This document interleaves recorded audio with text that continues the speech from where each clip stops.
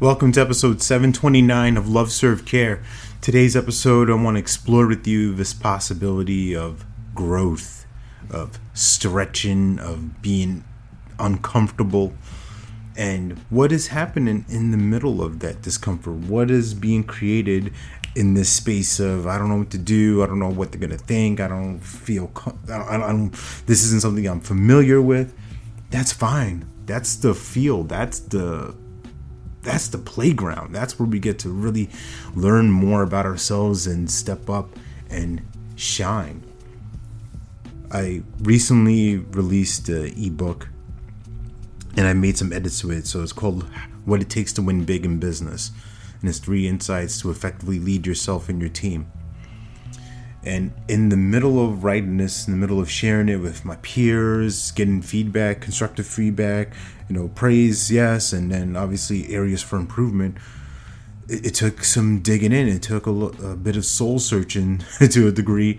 And what I found in that was I had the perfect opportunity to put in place what I talk about all the time of making it fun, right? If it's not fun, doesn't get done, that kind of whole thing.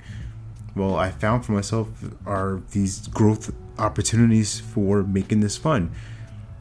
Taking this reading piece in piece by time, reading it out loud to myself. Does it make sense? Does it sound coherent and cohesive? Does it flow? Does it get across what I'm trying to get across? And is it impactful and useful? And I think it checked all the boxes for me. And then I was able to do some more creative things with adding some narration to it. So now I'm a voice actor, right? So if you want somebody for your next speaking engagement, you talk to me right now. Oh yeah.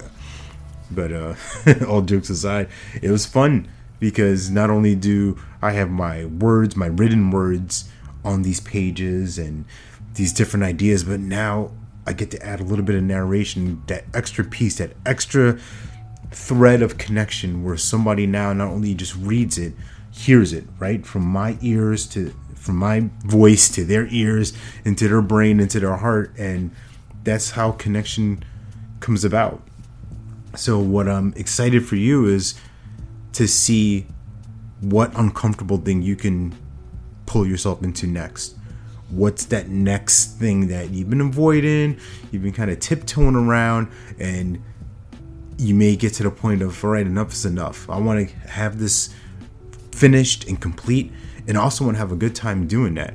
And if there's something in your way, then why don't you and me have a conversation about that? Why don't you and me explore what that will look like for that to become a reality and how that changes things? Just a thought, just a possibility. All that said and done, remember that you're born to live your life with abundance. You're the master of your future, you control your freedom, and you have complete dominance of your thoughts, your emotions, and your habits. Take care, God bless, stay blessed.